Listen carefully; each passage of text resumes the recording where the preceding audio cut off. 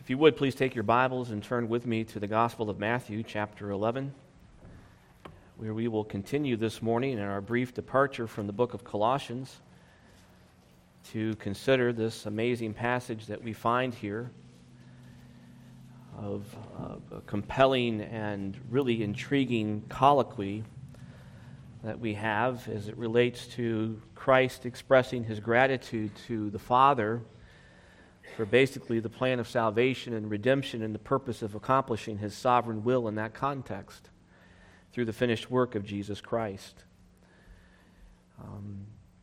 J.C. Ryle would say that there are a few passages in the four Gospels more important than this one.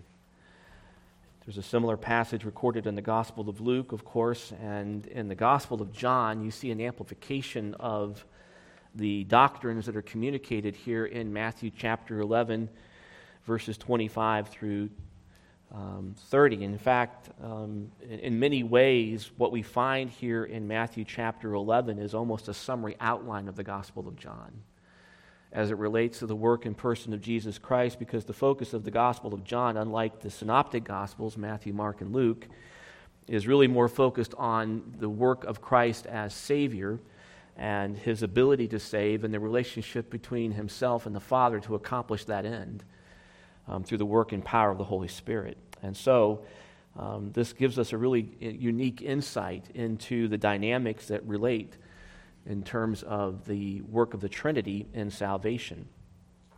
Before we get into this, let's go to the Lord in prayer. Lord, we do love you. We thank you so much for loving us, as we've just sung about, and we are grateful for the fact that you loved us first. We ask, Lord, that you would help us to be mindful of those things that we have read so far today from the book of Jeremiah, how you are in control, how you raise up, how you cast down, how you confound the wise, how you bless the humble, how you are the potter and we are the clay. You form and fashion according to your purpose and your plan. We are grateful that we are known by you. We are rejoicing today that we can come here as the redeemed of Christ and that you are in charge of all things. We are reminded of that in the book of Revelation, that there's this amazing picture that you have given to us of your control and your wonder and your splendor and your majesty, and that Jesus Christ is in charge and he is unfolding history in accordance with the plan of the Trinity. We thank you for these wonderful truths to give us confidence to live in a day that's confusing and challenging, bewildering, and difficult. Help us to keep our eyes on Christ, and may this passage this morning do that for us. We pray in his name. Amen. Well, Matthew chapter 11, beginning with verse 25, reads as follows. At that time, Jesus said, I praise you, Father, Lord of heaven and earth, that you have hidden these things from the wise and intelligent and have revealed them to infants. Yes, Father, for this way was well-pleasing in your sight. All things have been handed over to me by my Father, and no one knows the Son except the Father, nor does anyone know the Father except the Son, and anyone to whom the Son wills to reveal him. Come to me, all who are weary and heavy laden, and I will give you rest. Take my yoke upon you and learn from me, for I am gentle and humble in heart, and you will find rest for your souls. For my yoke is easy and my burden is light. Well, Christ here, of course, is making a proclamation that in many ways is confusing on its face, perhaps, but was intended to be a rebuke to those of his day that were criticizing him, accusing him of all sorts of things, of evilness and wickedness, and being a person of falsehood, if you will, by the Pharisees and the Sadducees, the religious people of his day, the self-righteous of his day. And after hearing the report of the 70 witnesses who went out and came back, that there had been a great response to it, and that many demons had been cast out, and by implication many people saved, he enters into this anthem of praise to the Father. Ultimately, in verse 25, as we know from studying last week, that what Christ is saying in praising the Father and engaging in this anthem of praise is that I agree with your verdict. I agree with the fact that you have chosen to do things in a way that confounds the wise, but is exalting and glorifying to you for your purpose and your plan of salvation. That's significant for us. We think we need to do the same thing. The lesson, the object lesson, of course, by example, is that rather than bucking against God's sovereignty, as so many people do, people hate it. People don't like it. People don't want to hear about it. Preachers avoid it because they know if they talk about it, people won't come. But what we need to do is to imitate Christ in this context, to understand that we ought to exult in the wonders of God's sovereignty. We ought to rejoice in the fact that He is in charge and that He is in control, and not try to rectify in our minds some of the perhaps confounding ideas that are attendant with it. God's mind is greater than our own. Even the psalmist would declare, "Your mind is above me, I cannot understand it." But to rejoice and to worship and wonder and awe over a God that is like that, rather than to trying to fashion Him into something that makes our minds more comfortable, which is oftentimes what we do. Indeed, I think the old theology of free will is a product of that very mindset. Unable to reconcile God's sovereignty and man's responsibility to believe, they come up with a theology that allows somehow an escape from that conundrum. And robbing God of His glory and His sovereignty is not the way to get around it. Rather, we need to humbly submit to it, agree with the verdict, as that root Greek word communicates to us for the word praise there, and to humbly submit, because it is in the context of humbleness that God blesses and builds us up. Well, verse 26 is a continuation of that type of reflection that's found at the beginning of verse 25, and we have this interlude, this pause, if you will, about the fact that there was that what is happening, God's way of salvation, is well-pleasing. It brings gratitude. It is something that the Trinity exalts in. Christ says, "Yes, Father, for this way was well-pleasing in your sight." Basically saying to us, it doesn't matter what you think, because it was well-pleasing in your sight. Ultimately, He's saying, I don't really care if it makes you mad. So get over yourselves. This is indeed a powerful passage, and I agree that in many ways, and J.C. Ryle makes the same point, that the sovereignty of God in this matter is a deep mystery. It is indeed difficult to fathom at times. But it's not, we are not called to make it more understandable or more appealing. We're simply called to reflect on it and to engage in the wonder of worship that it causes. That's what we're called to do. Man's way is to try to refashion it. Man's way is to try to capitulate it and make it in such a way that it does make sense. Do we not find, even in Jeremiah, that when Jeremiah makes a proclamation about what God is going to do, about the potter and the clay, what did the people say? We are the wise ones. We are the leaders. We will do it our way. And indeed, the passage that follows in Jeremiah is incredibly powerful. I mean, Jeremiah is calling down all heaven on him. He doesn't pull any punches. He's saying, deal with them, God. In your righteousness, in your judgment, in your wrath, deal with them. Well, we're grateful that we're spared from that. That's ultimately what we rejoice in a passage such as we have before us today. And so for Jeremiah and for Christ, the idea is that we rejoice in the verdict. We don't buck against it. And ultimately what we find then is, as we move into this passage here in Jeremiah or in Matthew chapter 11, there is an explanation about who the Father is, who the Son is, the relationship between the two, the roles that they play, which leads then to the invitation in verse 28. We asked ourselves some questions last week about the idea of the ability of Christ to fulfill the invitation. So we have to have verse 27. Well, we have to have all of it, but we have to have verse 25 and 26 and 27 for 28 and 29 and 30 to make any sense.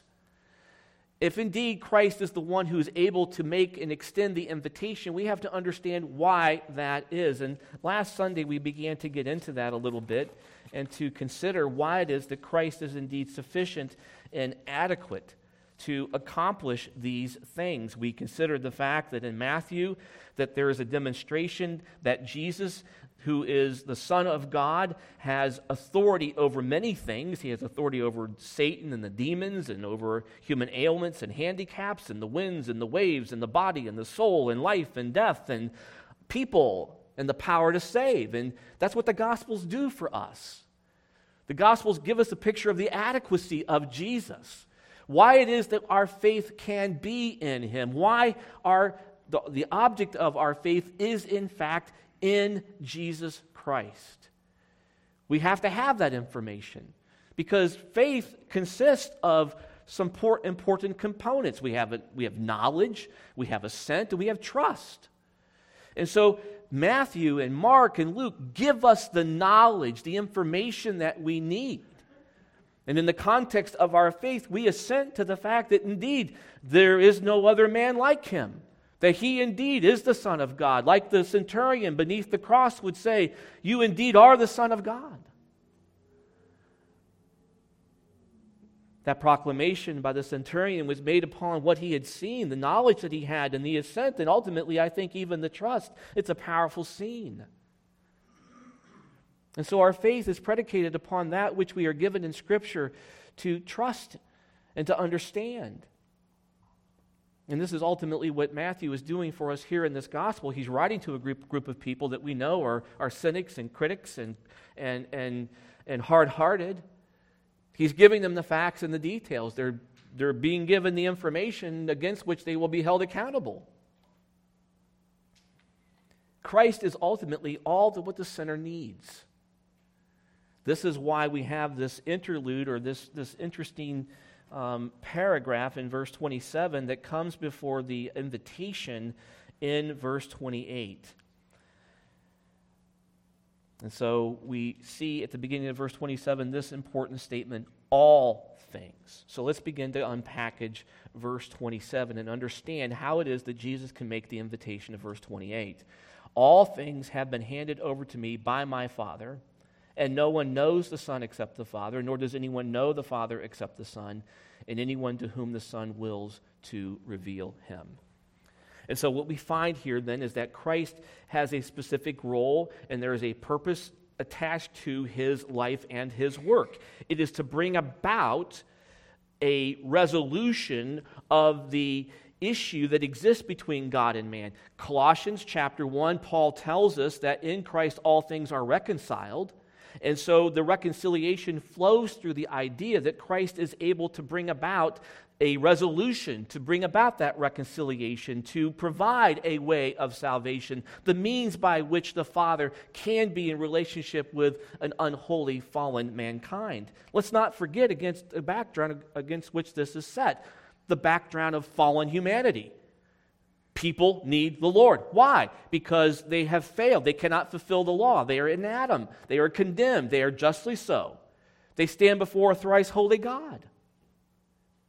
There has to be a resolution of this in some way. And that resolution comes in Jesus Christ. And so what we find then ultimately is the emphasis here in verse 27 is the adequacy and completeness of the work and person of Jesus Christ to achieve what the Father has intended before the foundation of the world for the elect. He is the mediator. And in the mediator there is peace. In the mediator there is light, there is life, there is love, there is joy. And all of these qualities have been entrusted to Christ by the Father. We begin to get the sense of this by the communication that's back and forth. It may appear to be a little confusing that Christ is saying, and no one knows the Son except the Father, nor does anyone know the Father except the Son. But that shows a level of intimacy and revelation and confidence and communication within the context of the relationship of the two to bring about the salvation that is intended. Indeed, the 70 coming back and reporting their good news is based upon the fulfillment of what Christ has done and can do in terms of salvation. None of this is possible without Jesus Christ. And so what we find in verse 27, that the mediator, Jesus Christ, has whatever is needed to render a human being truly blessed in terms of salvation. Not material wealth, not affluence, not fame, not your best life now, but a Savior who can save. That's what we have in Jesus Christ. And I think that's beautiful for us to consider as we begin to unpackage this. And so let's look at this issue of knowing. We understand that Jesus Christ would know what the sinner needs. How does he know? How does Jesus Christ know what the sinner needs? Isn't that an important issue?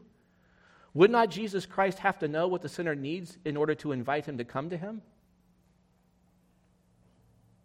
Verse 28 says, "Come to me, all who are weary and heavy laden, and I will give you rest." So the invitation is predicated upon understanding the need of a particular group of people. Well, how does he know? Well, he knows because the Father has revealed it to him. Look what it says. All things have been handed over to me by my Father. And all things, by the way, here means all things. All right, so we have the word all in Scripture sometimes is confusing to people because sometimes it means every single thing, and sometimes it means a large group of things. I've used the example before. We can say that all of Ohio watched the Buckeyes whip the Badgers last night.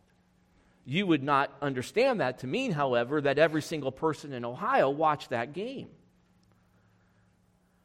Or we could say that all of Cleveland watch the Browns put it to the Steelers on Thursday night.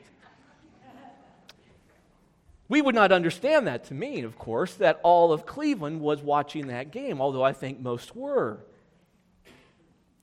I know the Nelsons were. But here we understand this word to mean everything, all things. Anything that you can conceive of, Christ is in charge of and has been handed over to him. Paul affirms this very same statement in Colossians chapter 1, where we see Christ exalted in those wonderful passages from that first chapter. I encourage you to go back and read that. So we understand then that Christ has what the sinner needs, and he knows what the sinner needs. And he knows what the sinner needs because it says, "And no one knows the Son except the Father, nor does anyone know the Father except the Son." So great and so glorious is the heart of Christ that none but the Father can fathom its riches of knowledge, wisdom, and love. This word son is used here. It shows a familiarity, a bond, a loving bond, a familial bond. And it shows an important relationship that leads itself and lends itself to the idea of a revelation that is occurring between the two that is unique to them. The needs of the sinner are revealed between the Father and the Son in the context of their joining together in that manner. This is a relationship that's existed from all of eternity. Paul would even say in Colossians 2:3 that the treasures of wisdom and knowledge are hidden in Christ. And this is what this is speaking to. That the fullness of the Godhead dwells within him, Colossians 2:9. And that we have attained fullness in him, Colossians 2:10. And by implication here, Matthew is doing the very same thing. That from an inexhaustible reservoir that only the Father knows and only the Son has, is there this sense in which you can complete that which I have given you to do, which is to redeem the elect. Isn't that beautiful? The Father is confident in the Son's ability to bring about that which the Trinity intended before the very foundation of the world, which is your salvation. Your salvation is no small matter, friend. Think about this for a minute. I want you to worship right now. I want you to wonder, even in perhaps the complexity of the passage, think about this for a moment, that in the context of the Trinity, each one knew what the other knew in the context of being able to apply the ultimate purpose of redemption to us.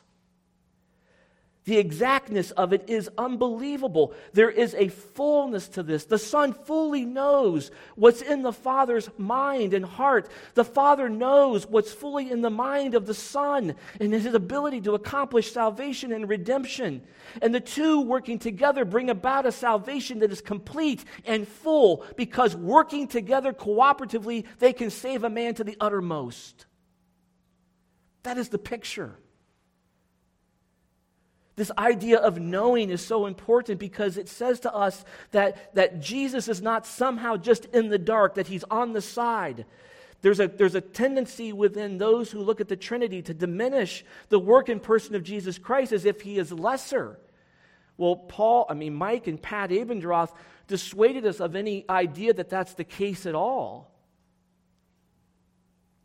While there is order, there is not subordination in the context of inadequacy.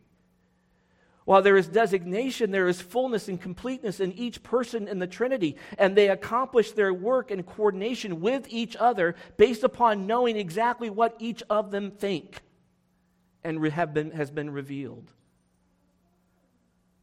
This is why John would record, and others would record as well, that Christ would say that I and my Father are one.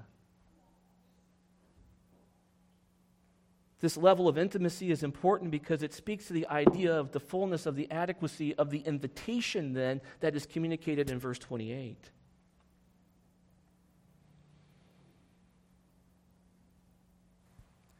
And so Matthew here, in recording this, is communicating to us the fact that the all things, the sufficiency of Christ is indeed complete. There's nothing that's empty or missing in it at all. Christ, who knows the Father, and the Father knows what the sinner needs, knows that the Son can provide what the Father needs. The Son knows what the Father requires. The Son has accomplished what the Father requires. And in conjunction with that, they make application of that to then the sinner. Now, it's interesting that Christ then says that what he does know and what he's been given the ability to do by the Father and what he's been called to do by the Father is done in accordance with his will. His will. Not yours. I know that's shocking and perhaps even upsetting, but that's exactly what's being communicated to us here. I don't think we need to gloss this in any way. Isn't it wonderful that because Christ knows the Father, he possesses the necessary knowledge as to exactly what the Father requires a sinner have in order to be saved? That's beautiful. So great a salvation. He knows precisely the requirements that the Father has relative to the salvation of a sinner. And he can do it. And only he can do it. There is no other name under heaven by which you must be saved. Right? Why is that? It's because of this. It's because of this. And so since the Son, think about this. Think about this. Since the Son knows the Father and knows him in the way and the manner in which Matthew is describing for us, since the Son knows the Father, he alone and only he is able to reveal him. That's it. Only the Son can fully reveal. This is why the latter part of that verse is included. And anyone to whom the Son wills to reveal him. Why can he reveal him? Because he knows the Father and he knows what is required. Such a powerful passage. There's so much here.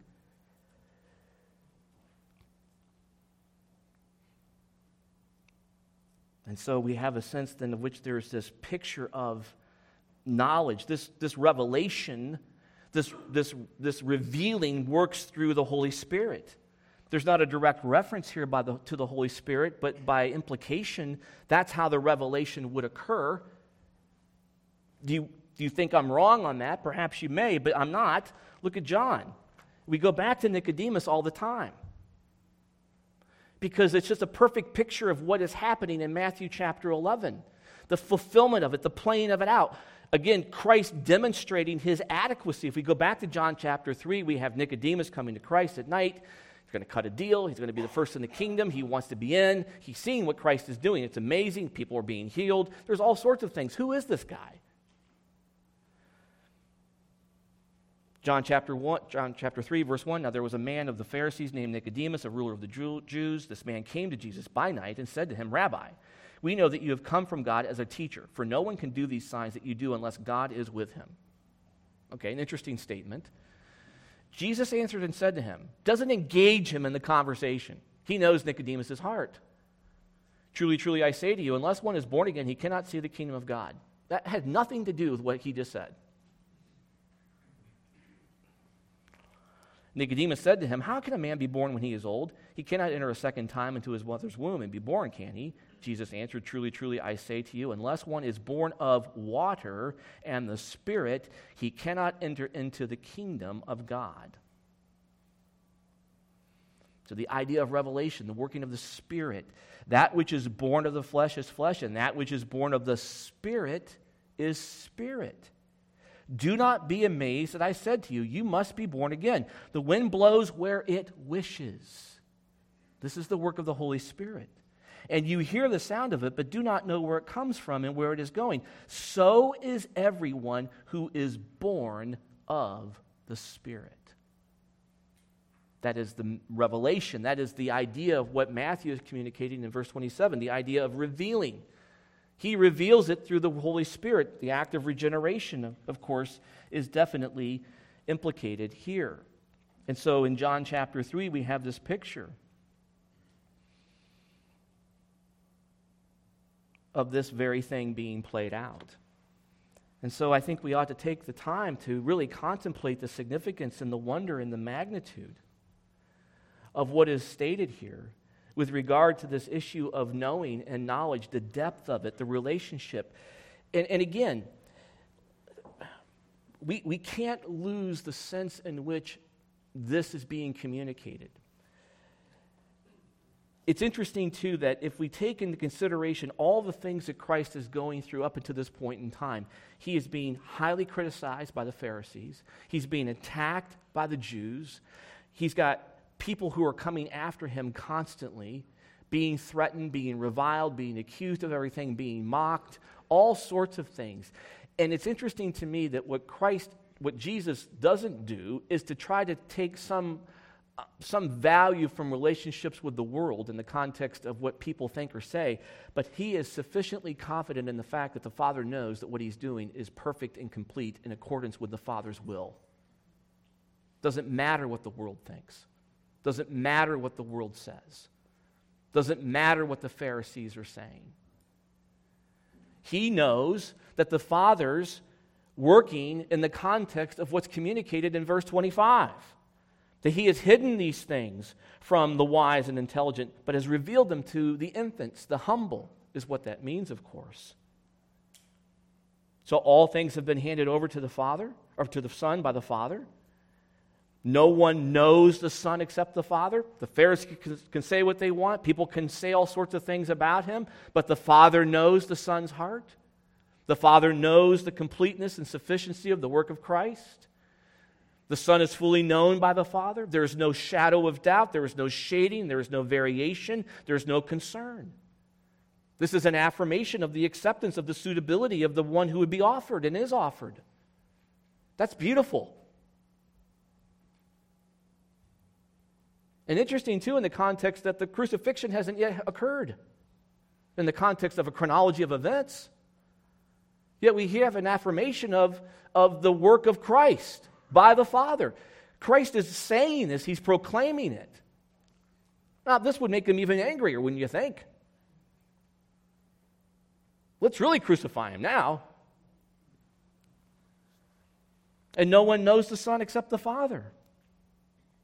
Nor does anyone know the Father except the Son. Well, that's, in their minds, blasphemy.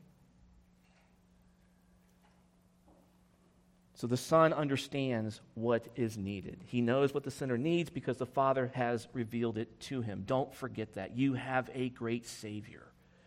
The Father did not withhold anything from you. Isn't that beautiful?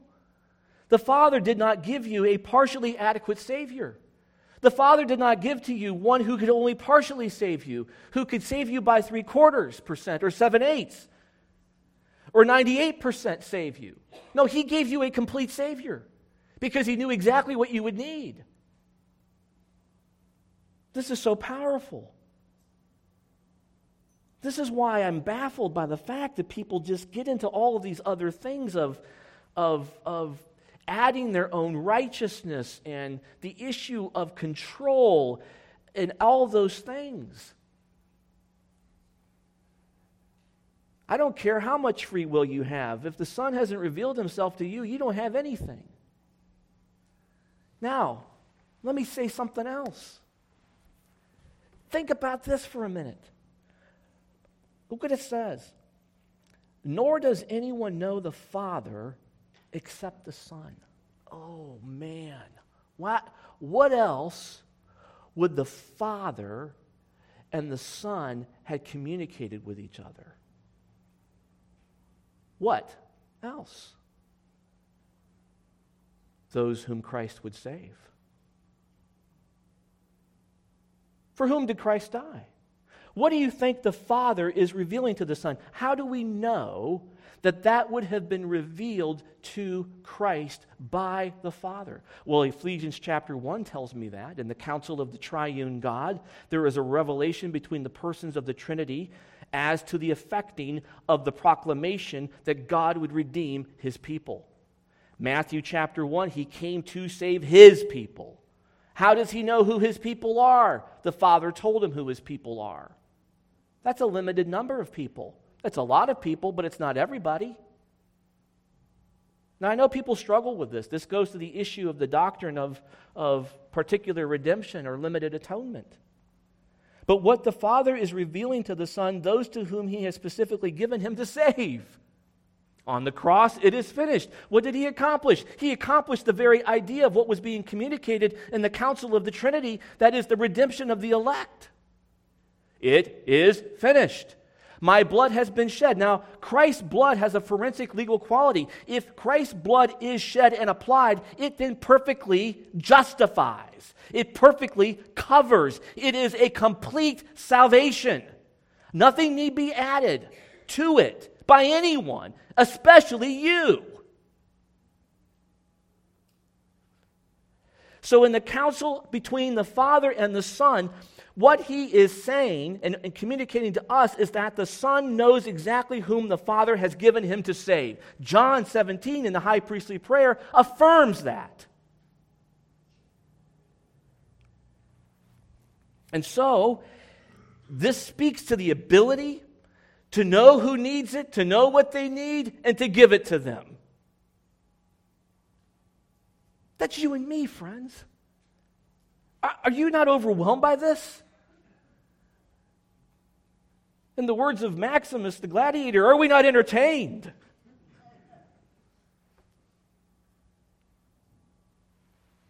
We ought to be. This ought to drive us to our knees. This is a passage of wonder, of amazing reflection. Now, it goes on to say that Christ then engages in something that is important. In the latter part of verse 27, understanding then what is going on, it says, and to anyone to whom the Father, to whom the Son wills to reveal Him. Well, this is profound and certainly significant for us to comprehend. Since the Son knows the Father, He alone is able to reveal the Father.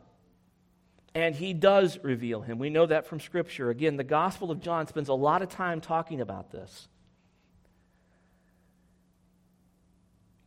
And so to this phrase that's stated before this part of verse 27, nor does anyone know the Father except the Son, it's added, as we see, and anyone to whom the Son wills to reveal him. This must not be interpreted to mean that the Son is reluctant to reveal the Father.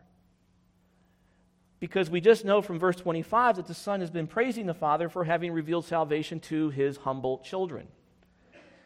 These words, however, indicate that the salvation of God's children is dependent not upon anything in them, but solely upon the revelation by Christ to them.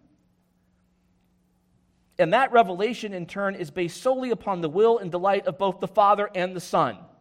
Because going back into verse 27, what the Son would have known about the Father and the Father about the Son is that which would have brought them to delight. That phrase we know to be true because of verse 26. It was well-pleasing in your sight to do what you did in verse 25. And oh, by the way, verse 27 tells me that between the counsel of the triune God, that was exactly known to be the case. Who would be saved? What was needed? To whom it would be revealed. A beautiful passage. The revelation is based solely upon the will and delight of both the Father and the Son. For not only as to essence, but also as to purpose, the Father and Son are always one. Always one. Always working. John 10, verse 30 speaks of this. So from start to finish, therefore, salvation is based solely on sovereign grace. That's what we're told here. The Reformers would affirm this in the context of the five solas, sola gratia, grace alone, ultimately for God's glory alone, soli Deo gloria.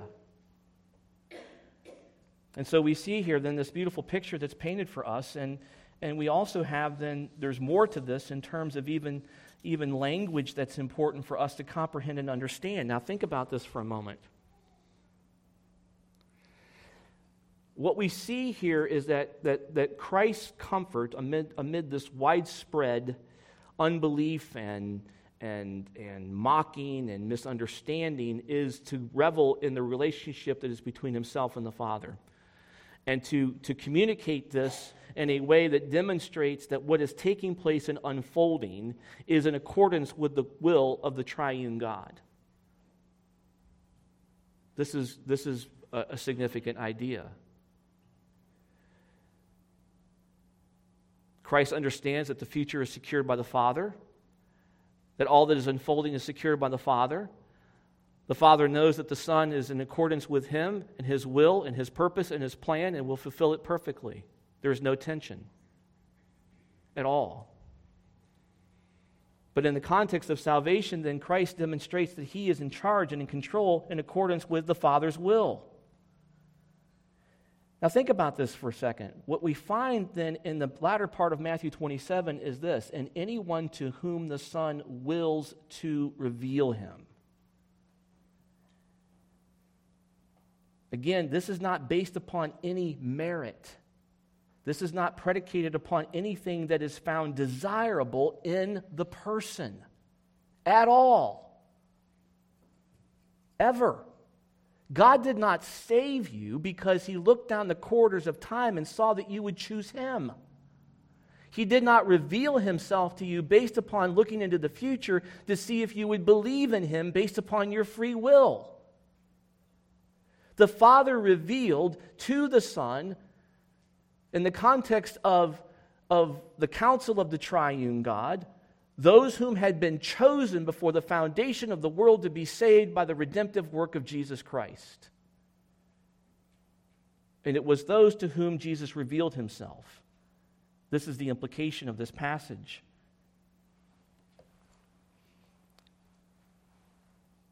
There's a sense in which the idea communicated is that Christ reveals Himself to those with whom He is pleased to reveal Himself. This is not just mere inclination, but it's deliberate. So Christ here is interesting that He meets the haughty contempt of the wise, as communicated in verse 25, with the assertion that it depends on his inclination whether they are known to God or not based upon themselves.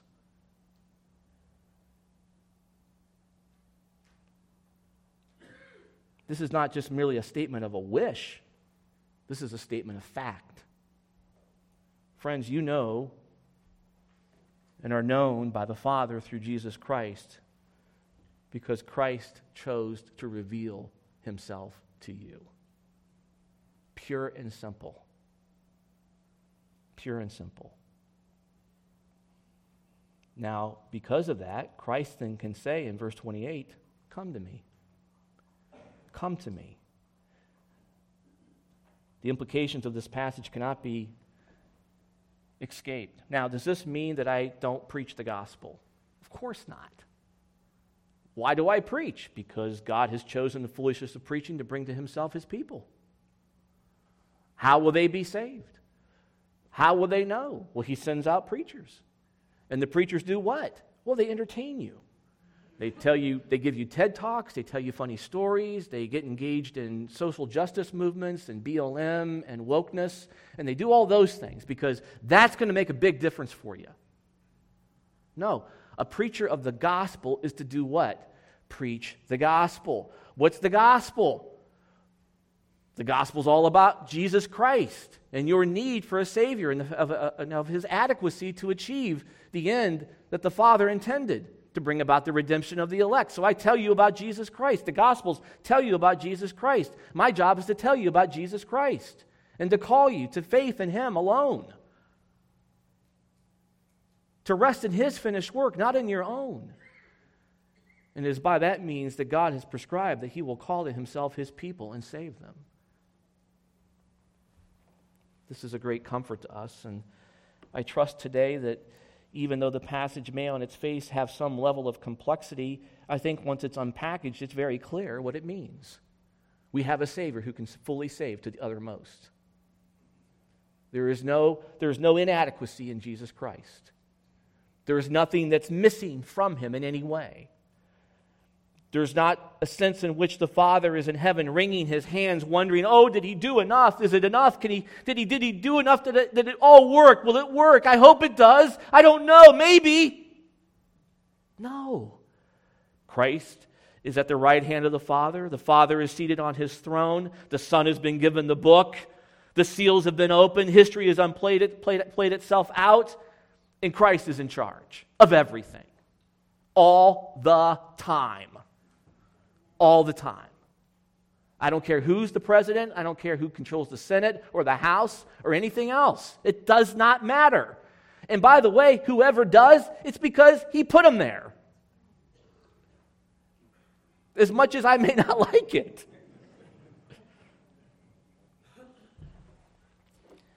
We take great comfort in passages like this because we get to revel and wonder and worship and the wonder of God's sovereign purpose in our salvation. It's all about him. It's not about us. And it's only about us in the context that we're the undeserving recipients of so great a salvation. Now, next week, we'll continue, Lord willing, in conclusion with these last three verses as it relates to the invitation. We now know why it is the invitation can be extended. We now know that Christ is adequate. We now know that Christ is sufficient. We now know that Christ controls. We now know that the Father has given him that authority. We now know that the Father and the Son are in intimate communication with each other about these matters. We know that he is sufficient to save, and now he extends an invitation to that complete salvation. We'll talk more about that next Sunday.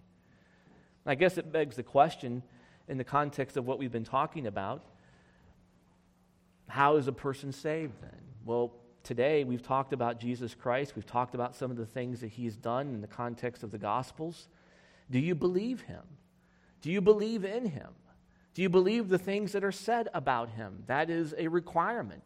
You were given the information. You're given the knowledge. Scripture is there.